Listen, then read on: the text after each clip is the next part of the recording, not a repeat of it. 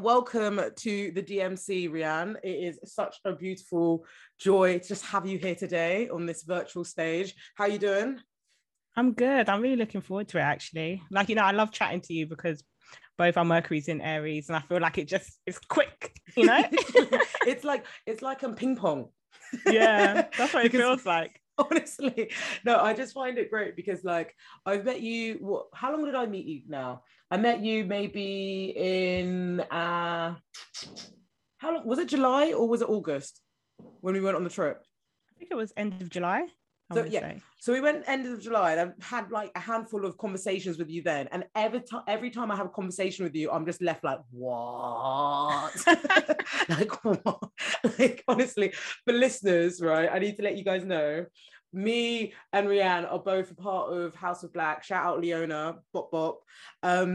We are part of this community, and we went for a beach trip at the end of July, and it was so lovely. There was maybe 10 of us or something, and all of us had been doing Zoom on a tarot reading for the past year and a half with Leona Nicole Black, as she has this community called House of Black, and it was the first physical meetup. It was the first physical meetup, and it was amazing. We went to the beach, we went to Margate, and it was such a beautiful time. And I basically mentioned this to say that this is where I had this conversation, this literally soul awakening conversation with Rianne. And I literally came out of the train different. It was like, we went to the beach, we had our fun day, then we went on the train. And I honestly think I came out on the other end like another person. So I was like, since that moment, I was like, babe, you need to come on this podcast. Like, you're gonna come on. I need you. I literally hope that I do you justice, especially that introduction. I'm like, oh, okay. no, honey, you're just being yourself. You're exactly who you are, and I love it. And I love how you nurture your authentic voice just so boldly and calmly. And it's just vibes. It's literally just vibes. Yeah. Also, sorry. I was gonna say, if you hear any bang bang, it's fireworks night. So same here. If you're hearing that through this through the audio, apologies, but there you go, it's fireworks. But sorry, as you were saying. No, I was just saying, I hope by the end of this, we just create opportunity for really important conversations, because I think all the stuff that we're talking about is really pivotal to healing and pivotal to the growth, and it's exciting. I love the opportunity to talk about this stuff. And it's stuff that I've been working on for so long, personally and in community, so it's great fun. No, I honestly love that, and I think it just shows you patience, isn't it? Patience with the self and self-expression. And then we're talking our things, and we don't realize how many people that will help other talk their things, and it keeps on going, it keeps on growing. But I had a few things I wanted to talk to you about in the DMC today, because this is a deep, meaningful conversation. We just wanted to chat and see how things are going. I actually was listening to a podcast today called The Self-Love Fix, and it was saying, the title of this week's podcast was Understanding your birth chart, or astrology is another way of loving yourself. And I wanted to talk to you about this because I find it so interesting. Astrology has really helped me sort of learn about personality, mannerisms, and character, but it's also made me learn about compatibility. And I wanted to see what you thought on that. I think for me, what the birth chart really taught me is that again, it's not trying to make a segue to this, but it's taught me a lot about shadow and light, and about how everything can be potentially a restriction, but also potentially your superpower. And the way that these things like these aspects relate to each other can really affect basically how you move in the world. So I basically see it like a recipe card, right? And it's just like a recipe card, and then you've just got to make the cake with the ingredients, isn't it?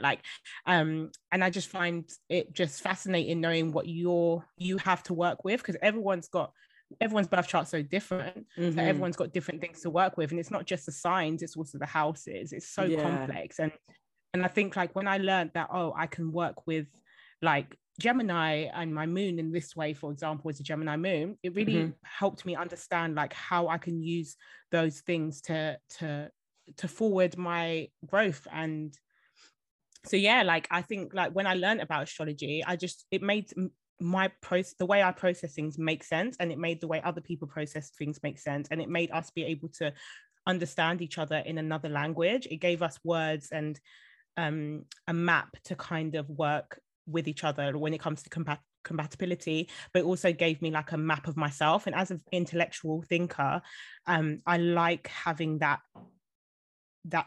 like resource to navigate myself, because it allows me space to kind of both have a direction, but also to do whatever I want with that. Like, just because like my moon's in Gemini and someone else's moon in Gemini, we can do completely different things with those ingredients. Do you know what I mean? So like, I really just see it as a tool of like another tool of growth, another tool of expansion, another tool of like self-reflection, and another tool of like both shadow and light work. Do you know what I mean? Like, it's an amazing thing. No, that honestly, like, you're just speaking, I was like, yeah. Yeah. No, you're so right. Like, I literally was listening to this podcast, and I loved like I loved how they sort of described it as well, because a lot of people just look at their sun sign, right? But having the same sun sign as someone is like being in the same country as someone. Yeah, you live there, but that doesn't mean that you do behave in the same way. That means act in some way. That means that you have a commonality, and it's just using your birth chart, using this understanding of how even the planets interact with each other to like see different aspects of yourself. Like, I find it quite interesting because like I've got a lot of Aries in my chart, right? And Aries are initiators, fast thinkers, like forward movers, and like quite energetic, assertive beings, right? But when I look at other charts, it's majority Pisces, and I'm like, oh, I see this like fiery, watery, like dynamic, but it's very obvious in different like in environments that I'm in. So like, let's say when I've had conversations with you, I'm there with my Pisces self, like, well, oh, like I'm really like, I just want to digest and absorb all this information that you're sharing with me, because I'm really excited with how companionship, relationship, interaction can like develop into something else. But for most cases, with people that probably don't know me as much, they probably see the Aries in me first, because they just see me doing all this random creative shit, just keep on going, boom, boom, boom, boom. But I find it really interesting. And also getting to know you has also gave me an appreciation for, more of appreciation for the earth signs. Oh, really? Oh, like, I love earth signs, man. Like, I don't know. What I really enjoy about astrology is just how, again, like the complexities of like the actual birth chart compared to sun sign astrology.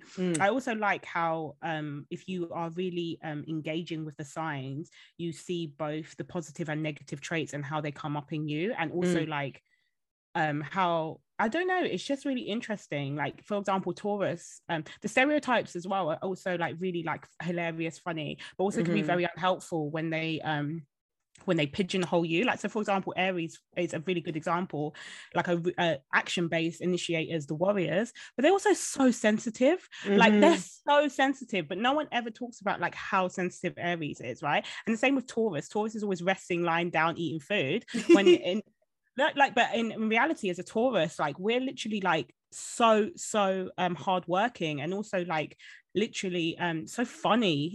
Like, one thing, like Virgos is another one. Like, earth signs are all hilarious, I love them, but like Virgos, like hard workers, I was like, I've never laughed so much than a Mercury ruled sign, right? Virgos are hilarious, and I just like, yeah, I adore the complexities of each sign. And again, it shows us about the messiness and the complexities as humans, because it's just like, it depends what you choose to nurture and what you don't. And like, it was same with the sun signs, that is there as well, all the astrology signs and where they sit. And another thing I love about astrology is also, like, I work with astrology with myths. I love myths and stories. Yeah. So I love to attach the stories of the archetypes within the way the movements, it adds to me in creativity. So like Aries being Aries, for example, and how they like Aries moves as the god of war, or like the moon being like Artemis, or like just like Pluto being Hades. Like, I just love creating the characters and stories for the planets, and also seeing how that interacts with the signs that they're in. And I just really like it. Really adds more depth and like mythical, like just more depth to the whole process, because I find stories are such a good way to attach to the subconscious. And then when we're dealing with the subconscious, we're dealing with again, like the shadow. Yeah. And we're dealing with a much more rounded picture, a much more fuller archetype than like just Taurus are stubborn, lazy, and like, do you know what I mean? No, but I love that. Like, it's actually quite funny that you say that, because you know, Eric from Sex Education, Nukati Gatwa, no, maybe it's Chuti Gatwa. He basically was saying, like, when he's an actor to help get into the role of these characters, he learns about their star signs, and Eric is a Leo, so you see him like shining, bold, sensitive, but also colorful, and it's like being able to understand your mannerisms in like a more of a nuanced way. I also find this interesting as well, because like, you know how some people might like shit on one sign or shit on like a characteristic, etc., etc. It's like, we have all the signs within us. If you do a birth chart reading, like you'll acknowledge what signs you have in us, and it's like, if you don't like this sign, then you don't like this aspect of yourself, and like we can all be guilty of it. Like, I feel like even to do with like relationships with different people. So like, my mum is a Gemini, right? She's let me know about Geminis, all my like her mannerisms, her articulation, everything's about Gemini. So like, I have a relationship with Geminis that it's a little more like, it's more assertive than it needs to be, just because my mum's a relationship with the Gemini, you know? Or even like Scorpio. We're actually in Scorpio season now. This is transformation, rebirth, you know, it's so powerful, you know, Scorpio season, with alchemy and like moving through darkness to light. And like, as a previously emphasis on previously, because I'm definitely getting better, but previously emotionally unavailable person, Scorpios intimidated me. Scorpios terrified me. I was like, get that shit away. So it just shows you how it invites you to learn what you like, what you don't like, what you see more in yourself, what you don't see, and like the strengths and weaknesses are just infinite. Yeah, and also like you said, like when you deal with astrology in the humanistic way, I think it's called humanistic, which is more about the transits than your actual birth chart. You recognize how like each single sign has such an impact on you, like not even so, for example, what you have in that sign, but also how that transit affects your day-to-day living, right? So like Libra, like who can hate Venus in Libra? It's such beautiful energy, right? Literally, like, everyone's vibes. Yeah, like who can hate Jupiter and Pisces? Like the moon in Cancer, like there's just like some such beautiful energies throughout the year, throughout the month, depending on like what planet you're dealing with. That again, it just adds, it's just good to appreciate like what each sign and what each transit can do for you. Like for me, as a heavily moon ruled chart, like just because of how many signs I have in Cancer, like I am very sensitive to the moon's transit. So I've decided like to make the most out of that is to make plans around when the moon is in certain signs, right? Because if the moon is in Sagittarius, I want to speak, I want to be speaking the things, right? When the moon is in Cancer, I want to lie in bed and just be with my emotions. Like when the moon is in Leo, like I might want to go out and stunt on these hoes, do you know what I mean? Like but like but like that one transit, that just moon transits, and because I'm a heavily, like I call myself, like I have my big three, which is like sun, moon, rising, none of them in Cancer, but I call myself an honorary Cancer because the moon is one of the most significant like planets in my chart, so which means like my mood can very much change. But then if you can use those transits, like for example Scorpio season now, to do the shadow work that we're going to be talking about, if you can work with that, it becomes so much easier. You're working with flow, you're working with time, you're working with nature, you're working with, and this is what our ancestors did. Do you know what I mean? This is like nothing, everything should be in flow, like it should be with the seasons. And we're now going into a stage where everything's quieting down, where Scorpio is like inviting us to do a lot of the darker, colder work. And it's easier to do it now than it would have been in May. Do you know what I mean?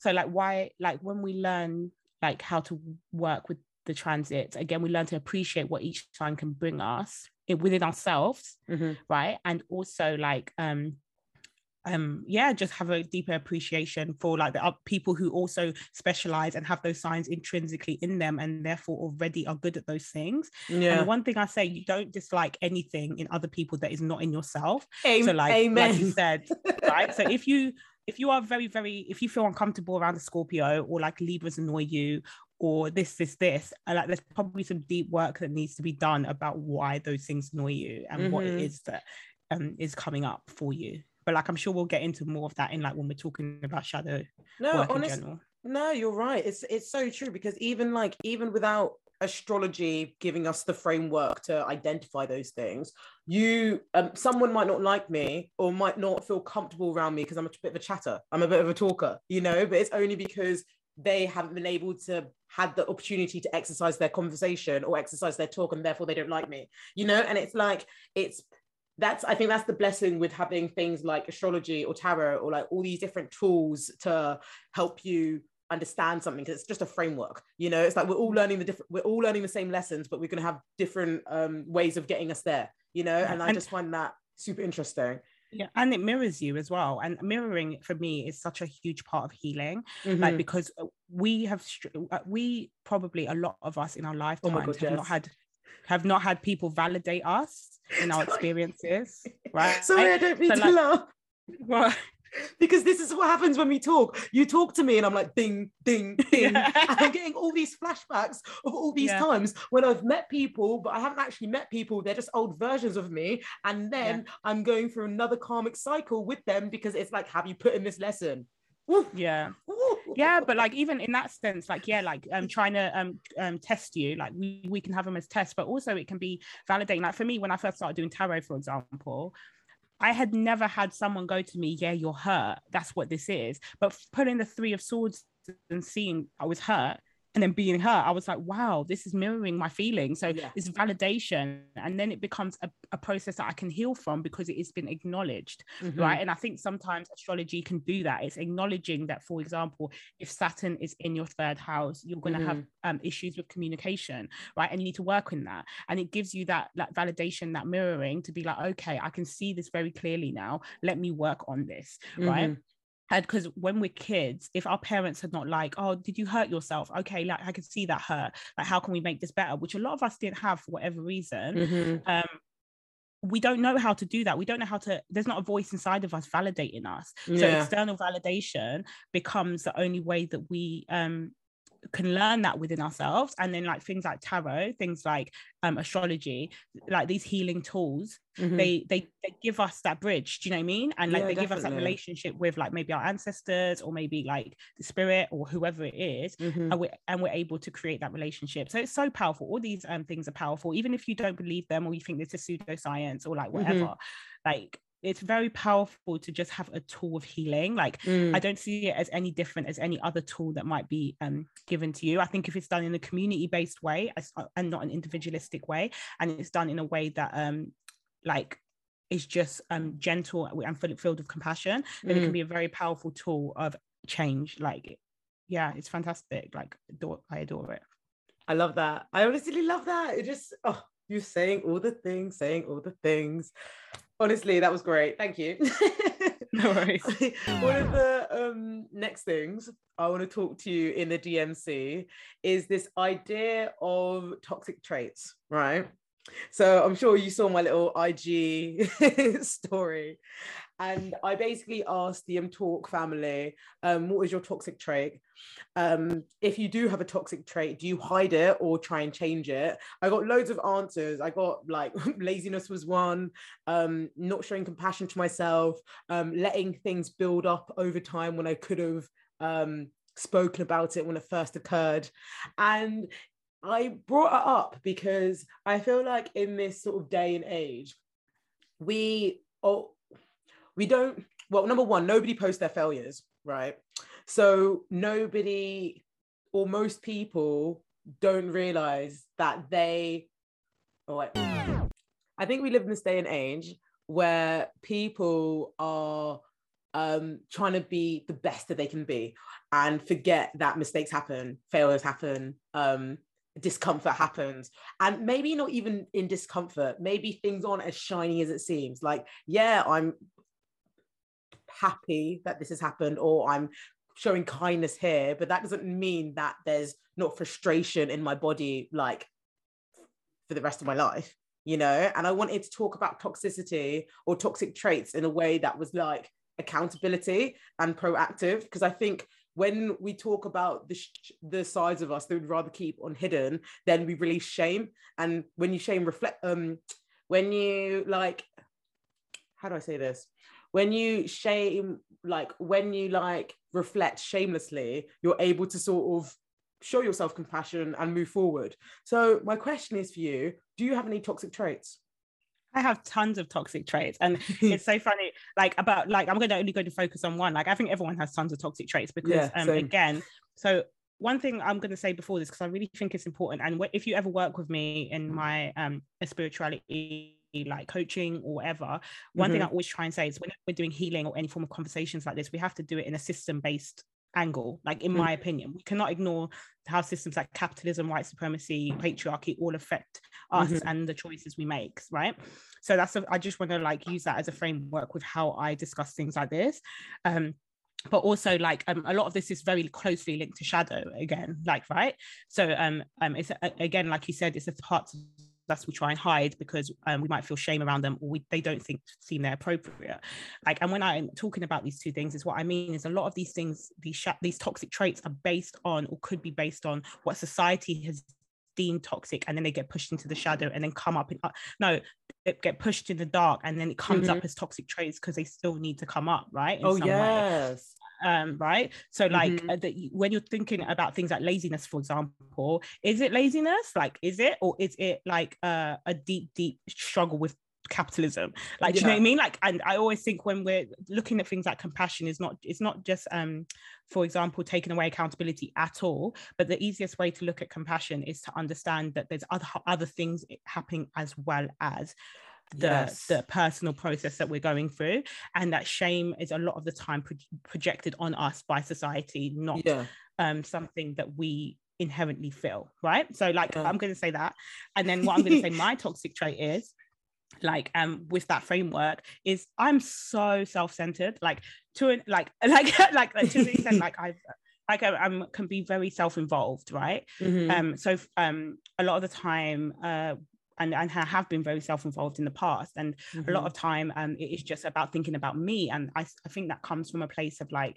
trauma where I've had to worry about me because no one else was looking after me, right? So I decided like, okay, like how am I going to put myself first in all these situations? Like, how am I going to look for my best interest? So it means in conversation, I might just want to get my point across. It seems like I might not be listening, not very good listener sometimes, right? I've had to learn it, right? And it might be just like, it might come across like I'm bringing everything back to like how I experience it. One of the things that has come, like, so that is a very like, again, toxic trait, and in interpersonal relationships can be very difficult to deal with if it's not managed, right? And I put my hands up in, like, even with my partner now, like sometimes I will not respond properly because I'm just thinking about how I want to respond as opposed to listening or holding space. And it's something I'm very much working on. And even in the work I do now, which is like tarot, like reading and spiritual coaching, I've had it's taught me a lot and given me the avenue to be able to do that, right? But the one when we talk about like what accountability for that, I have to take accountability to try and be better. But also what I can realize is if I bring that to the light and accept that as my toxic trait, then it becomes my superpower. And what I mean by that is that like all of a sudden, no, like that same toxic trait also means I'm really self-reflective, and I'm always thinking, how can I be better? What have I done in that situation? And so like it's also fueled my growth. Do you know what I mean? Like it's really fueled my growth because I'm always sitting there thinking, how can I be better? Like, what did I do wrong in that situation? Oh, like how and then it becomes if it again done in the lens of compassion, because it can also become too much, and that's where balance is always important. And balance. The shadow, like balance. It becomes important to just use it as a tool for growth. Like, so again, like something like laziness or something like procrastination and all these things that are very, very key words that scream white supremacy to me, but I can go into that another time if anyone wants to talk to me about that. Like might be just things that actually allow us peace in certain situations that we need to do, and the way to maybe deal with them is different to then shaming them, like and it might be more just giving space for those things to show you what their purpose is or why they were there in the first place. And it will be different for everyone, so I can't, like a lot of the time, like laziness has been, I've felt lazy as like, for example, and then I've just realized that actually I'm not lazy, I'm just, one, I'm disabled, isn't it, like I'm tired, and two, I refuse to I don't see rest as laziness, like, and also productivity is a social construct that is based on me being a workhorse, and like obviously, like if I'm lazy and my life is like is worse off from it, right, then that's when I have to start looking and be like, okay, so I have the tool to rest, and that's a very powerful tool, because a lot of people don't know how to rest, but how can I manage it in a way where it gives me both that space, but also can allow me to grow, and also I'll be very careful when people are called lazy, because I think sometimes it's a projection of people who can't relax, like but like this is just my whole thing, like, but like I just don't think laziness exists, basically. So when that person says I'm lazy, I'm like, I personally don't think laziness exists. I think sometimes, most of the time, it's trauma, or it's like someone projecting to you because you're lying down that you're not doing something productive. Do you know the brain is like, the imagination, creativity is so productive, you can do so much lying down. Like a lot of things happen in stillness. A lot of things happen in stillness. So please, like, meditation, if you're meditating, it'll be productive, but if you're lying down, it's lazy. Please, like, reframe. Do you know what I mean? Like, it's just honestly, like, it's so funny that you say that, because I was literally saying to my mum yesterday, Mum, you do not know rest. You do not know rest. We've been cooking literally since, let's say, like 2 till like 4:30.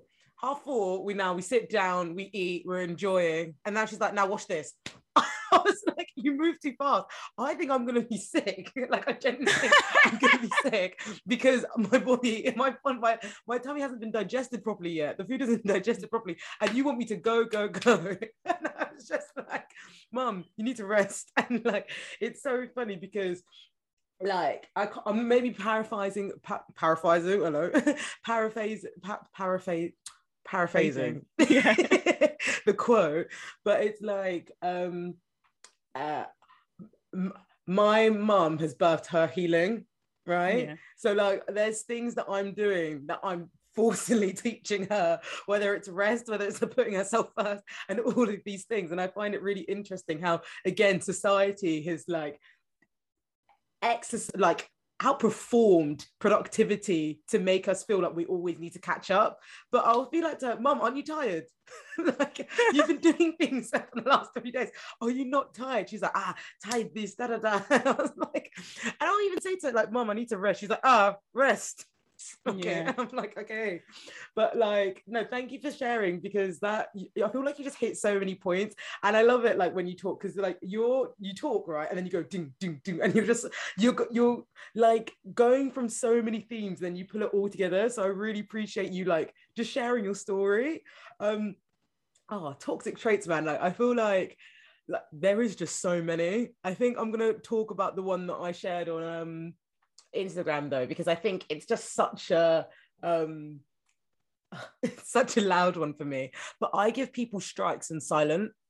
Like, people can do things and I'll be like, noted, but I could communicate with them. I don't always, just because I CBA. Sometimes it's shock, sometimes it's trauma, sometimes I say it and I let it go, but I note things.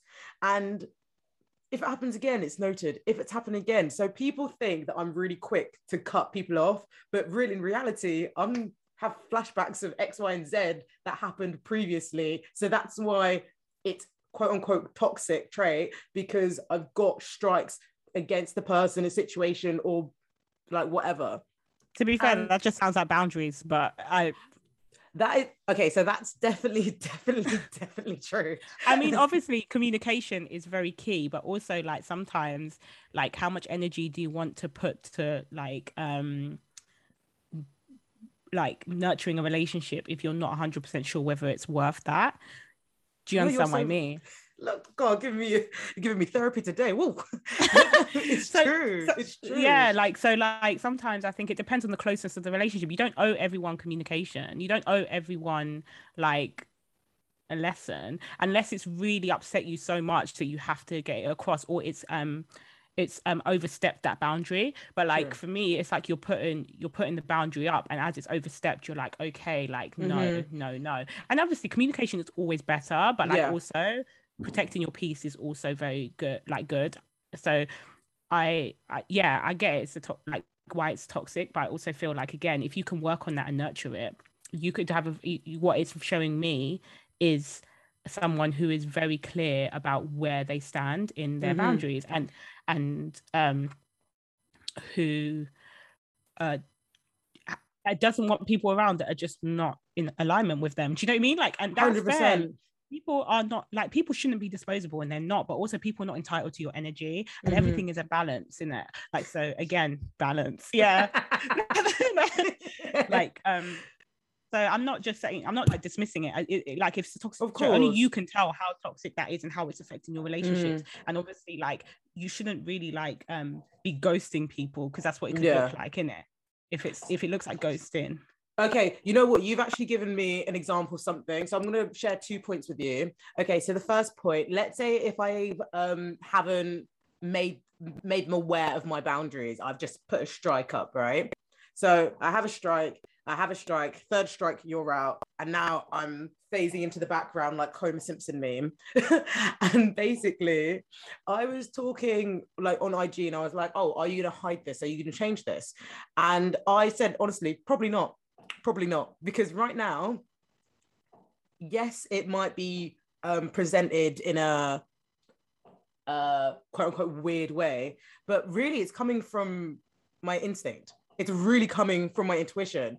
I might have a trauma response with how I reflect the communication. However, it is coming from my instinct.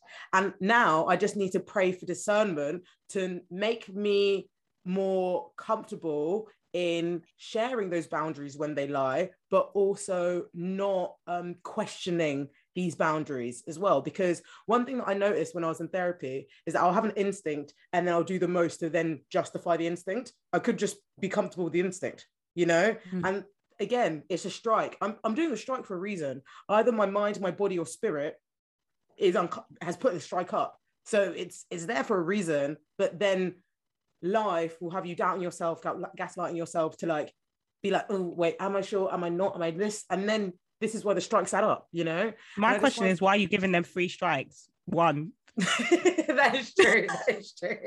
But I think that comes with life practice, because one thing that I've realized, I've been more patient in how do I say it?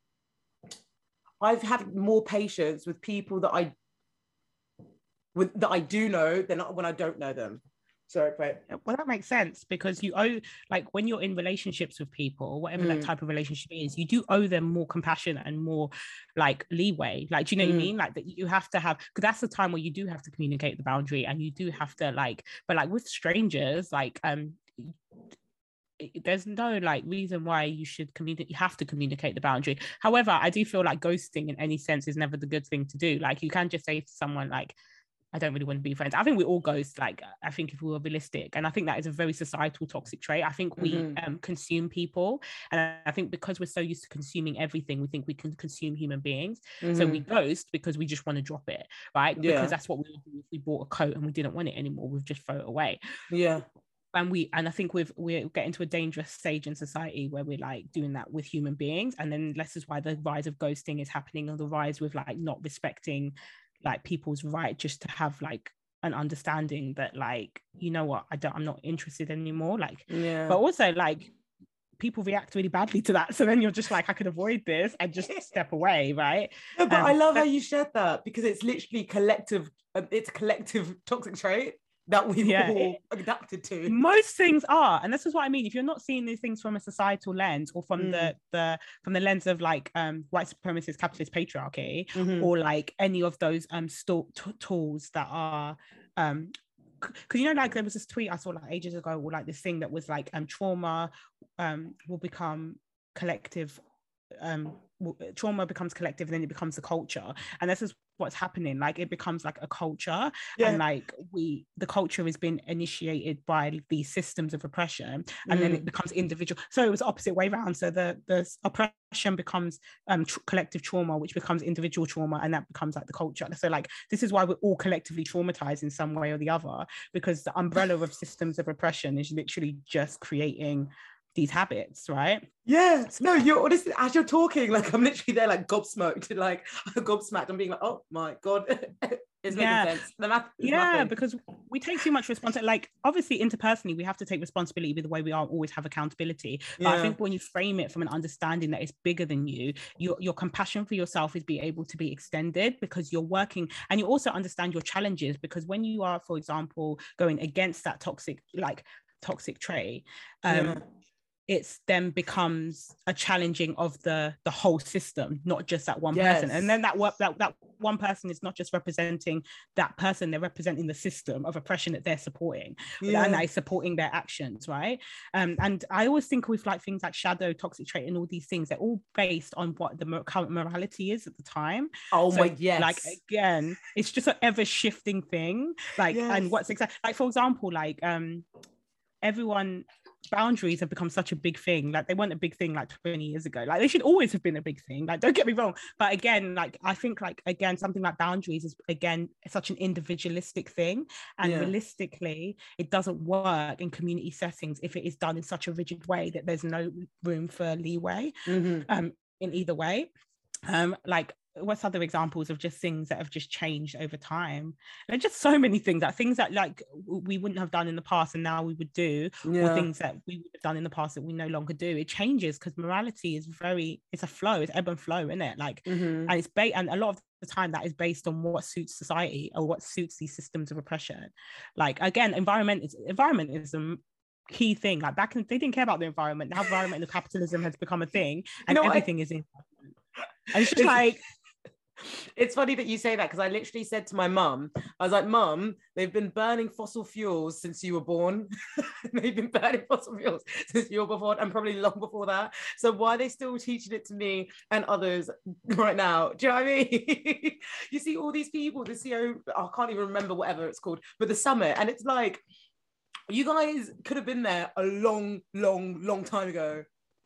Don't be. No, I can't even talk about COP26 because I'll actually get angry. Like I genuinely can't talk about it. Like I have to no, we can't talk about it because honestly I'll be fuming. Like how can you fly with the cognitive dissonance? You fly in private jets to I can't. People are mad. No, people are mad and they have nobody to tell them. People are mad and they have nobody to tell them. And then not a single Indigenous leader. Like I can't. Yeah, no, the world is mad. The world is mad. Everyone is mad, and they're just, and you know what? Like, if we speak, they'll say we're speaking, as Kelechi says, and I can't. Literally, no, literally, as you said. No, honestly, every advert you see is green capitalism, and it's disgusting. You'll be watching TV and it'll be like, oh, save the planet. I was like, you know how we would save the planet if we just stop doing so? Like if these big 5 companies just stop doing this, I'm not gonna buy like I can't talk about it. Like I can't. No, I don't blame you because that's the thing, it's an emotionally provoking thing, especially it's like, whoa, just especially like I see life as in like you've got all these big people making decisions and you've got all these little people on the ground having to like experience the brunt of those decisions, and depending on the intersections you are, the worst outcomes it's going to be for you, and it's just so frustrating. So like I respect the anger. I appreciate the anger because it just shows that you care. It shows that you care. Oh, okay. So you know what? I know we're gonna go into the episode in a minute, but we're just chatting away and I'm really enjoying this conversation. So I wanted to I'll tell you this tweet, right? And I want to hear your response to it, all right? I just want to hear your live response. Okay. I just saw the quote, and no, I just saw this quote. It said, if you are not fed love on silver spoons, you learn to lick it off knives.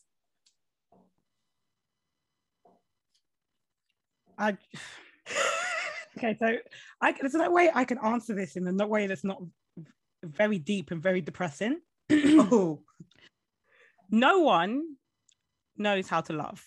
yeah. Like, I just don't think we have been, like, I think, again, the culture of our society does not encourage love, and therefore it encourages everything around love, like family and marriage and nuclear family, like, again, like procreation. It encourages everything else, but you never see people, like, even out here, like little, like, you know, patriarchy will have little girls being like, I really want to get married, and you'd be like, don't you want to love? Like, that it never comes into conversations, right? Because love is the main reason that I believe we're on this earth, like the number one reason we're on this earth. I don't think there's anything else we want more. But again, systems of oppression have taught us that it's not love that we desire, it is it's family, and that, because that helps capitalism be able to procreate. Like, again, another system, yeah. No, but it feeds onto each other. You're talking about a ripple effect, and it's interesting because it's like you got a system, and then people are like, I don't want to say not educated, but we kind of just move blindly to the system unless we question, or like we do that reflection, we do that shadow work to be like, no, why do I want this? What is beneath this? You know? And the thing is, it's like love. And again, like, what is love? Like, I think, and I'm reading, like, two books that I've been reading about love recently are The Road Less Traveled and All About Love by Bell Hooks, right? And the things we see as love and we've been taught as love is rarely love. Like, so for example, like parents punishing us and telling us they love us, like, is punishment part of love? I don't think so, right? I think that you like, so if you think about that as a main thing that we've all experienced, like discipline, punishment and stuff, and that's been shown as love to us, how are we meant to know how to love? Do you know what I mean? Like, how are we meant to create love? Like, love is about spiritual growth. It's about nurturing someone as they are. It's about like being the guardian of them, but not being their owner. Like, do you know what I mean? Like, it's about restorative. It replenishes you. It supports you. It's like you guys are moving in different directions, but it's like independent to each other. You're not you're not loving each other into each other. You're loving each other for who you are, and you're just literally, it's for whatever. It's just for and I definitely agree in that quote. If, like, so for example, that quote is right. We need to show love to understand love. And the massive problem we have nowadays in relationships is that no one knows how to love. So it's a shit show, isn't it? Like, so like, obviously, and then we will accept less of a love because we will not we don't know what love is. But I think before we can get to this thing about love in a silver spoon, what is love? Like, a lot of things that we think are love as a concept is not true, right? Like, so I always say about myself and like my relationship that I'm in, that I want to reimagine love, because I've never seen a relationship in front of me that I want, because they're all, none of them are true to me. Like, do you know what I mean? Because they're all based on this patriarchal idea. Sorry, you know that song by Wizkid? But I want to reimagine it again. This is maybe my Sagittarius energy coming in, but what is love to us? Like, what can we create? Like, what is the boundless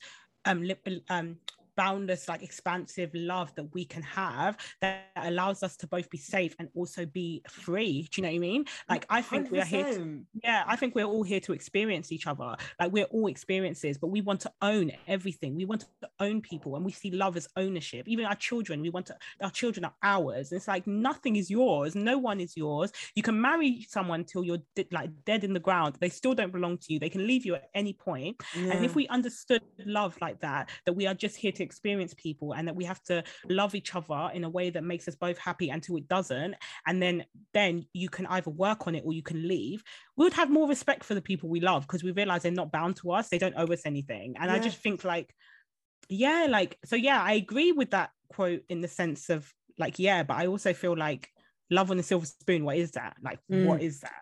Like, it doesn't exist to me, like, in the way that I see it. And I think, like, again, we are a generation, we are relearning what love is. That's also been severely traumatized, most of us in some way, by our lack of love, right? And then, like, trying to find that in other people, like, and then it's a lot. It's a very heavy topic. I really recommend, again, reading Bell Hooks or like reading Road Less Traveled, because I think they really encapsulate like what true love is. But I think in reality, like, we don't know, and we have to build that, and we have to find, and again, it looks different for everyone as well, because everyone has different needs. No, that was honestly such a great response. Thank you. The quote is from Lauren Eden, The Lioness Awaken. And yeah, you're right. Because what is love on silver spoons?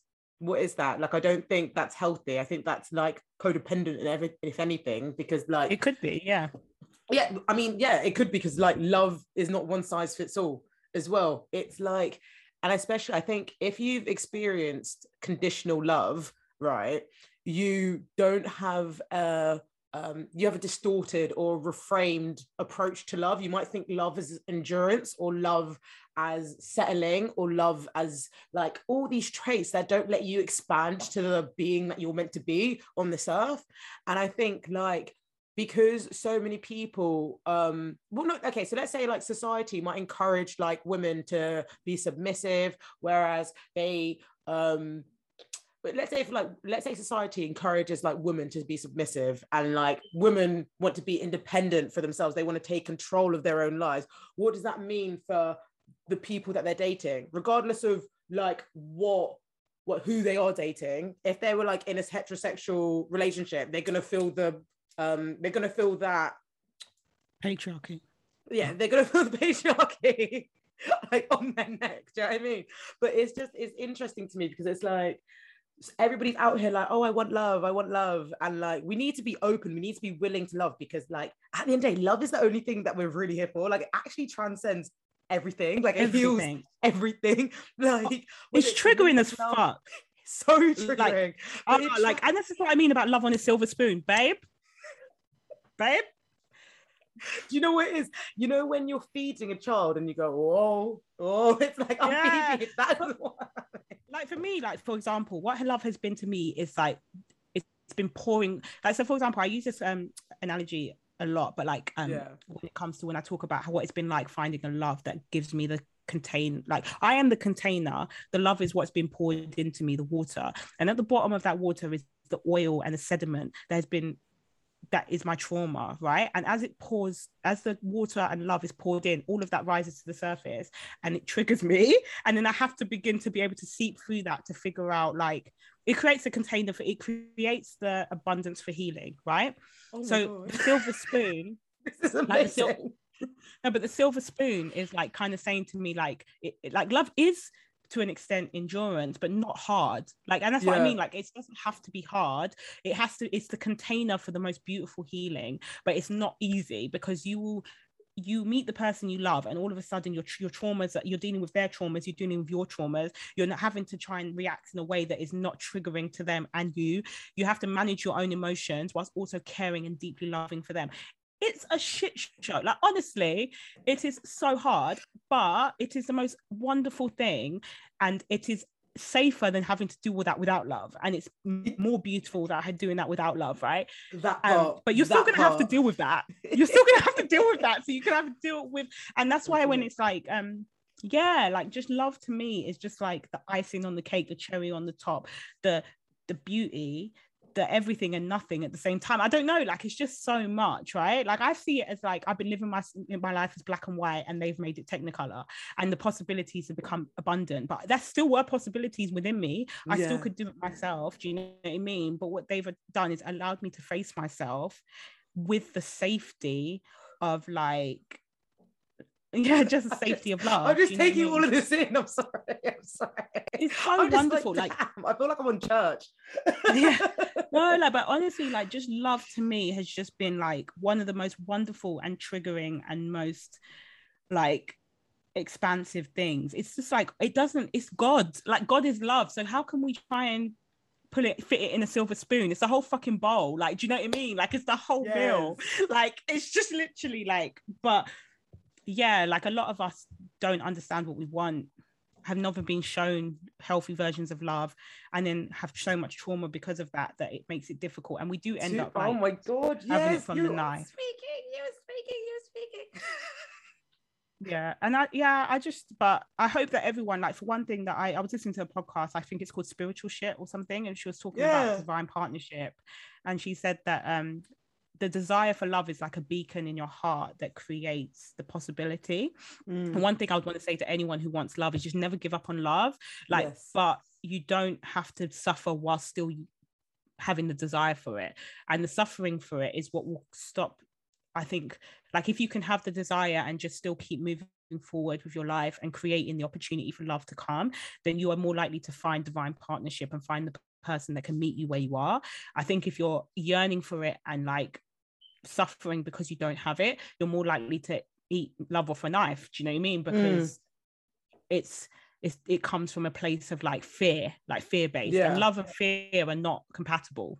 They're two different languages. I think there's this book called Conversation with God that says that all human beings' actions can be brought down to two things, and that's love and fear.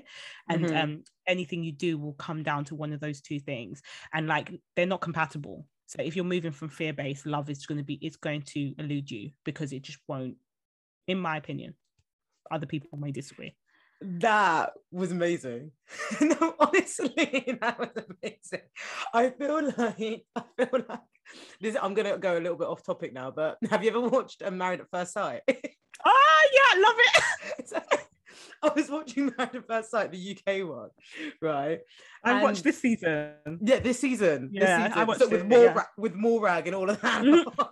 Nah, Morag was not okay, but sorry.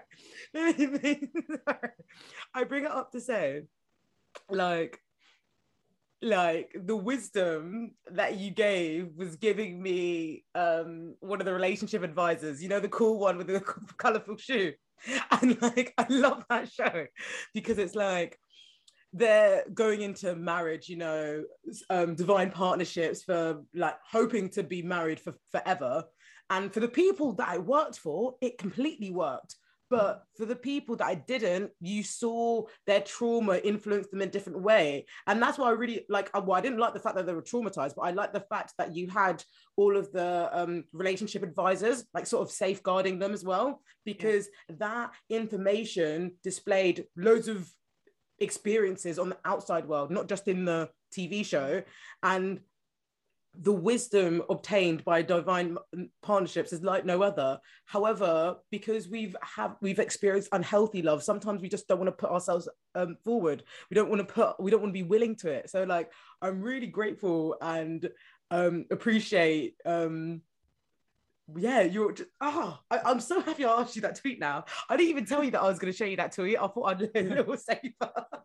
No, honestly, that was a great conversation. Like, we should probably get into the real episode, shouldn't we? Nah, I'm so excited. Say goodbye to the DM Talks family, Rianne. Goodbye. Bye. See you next week. See you next week.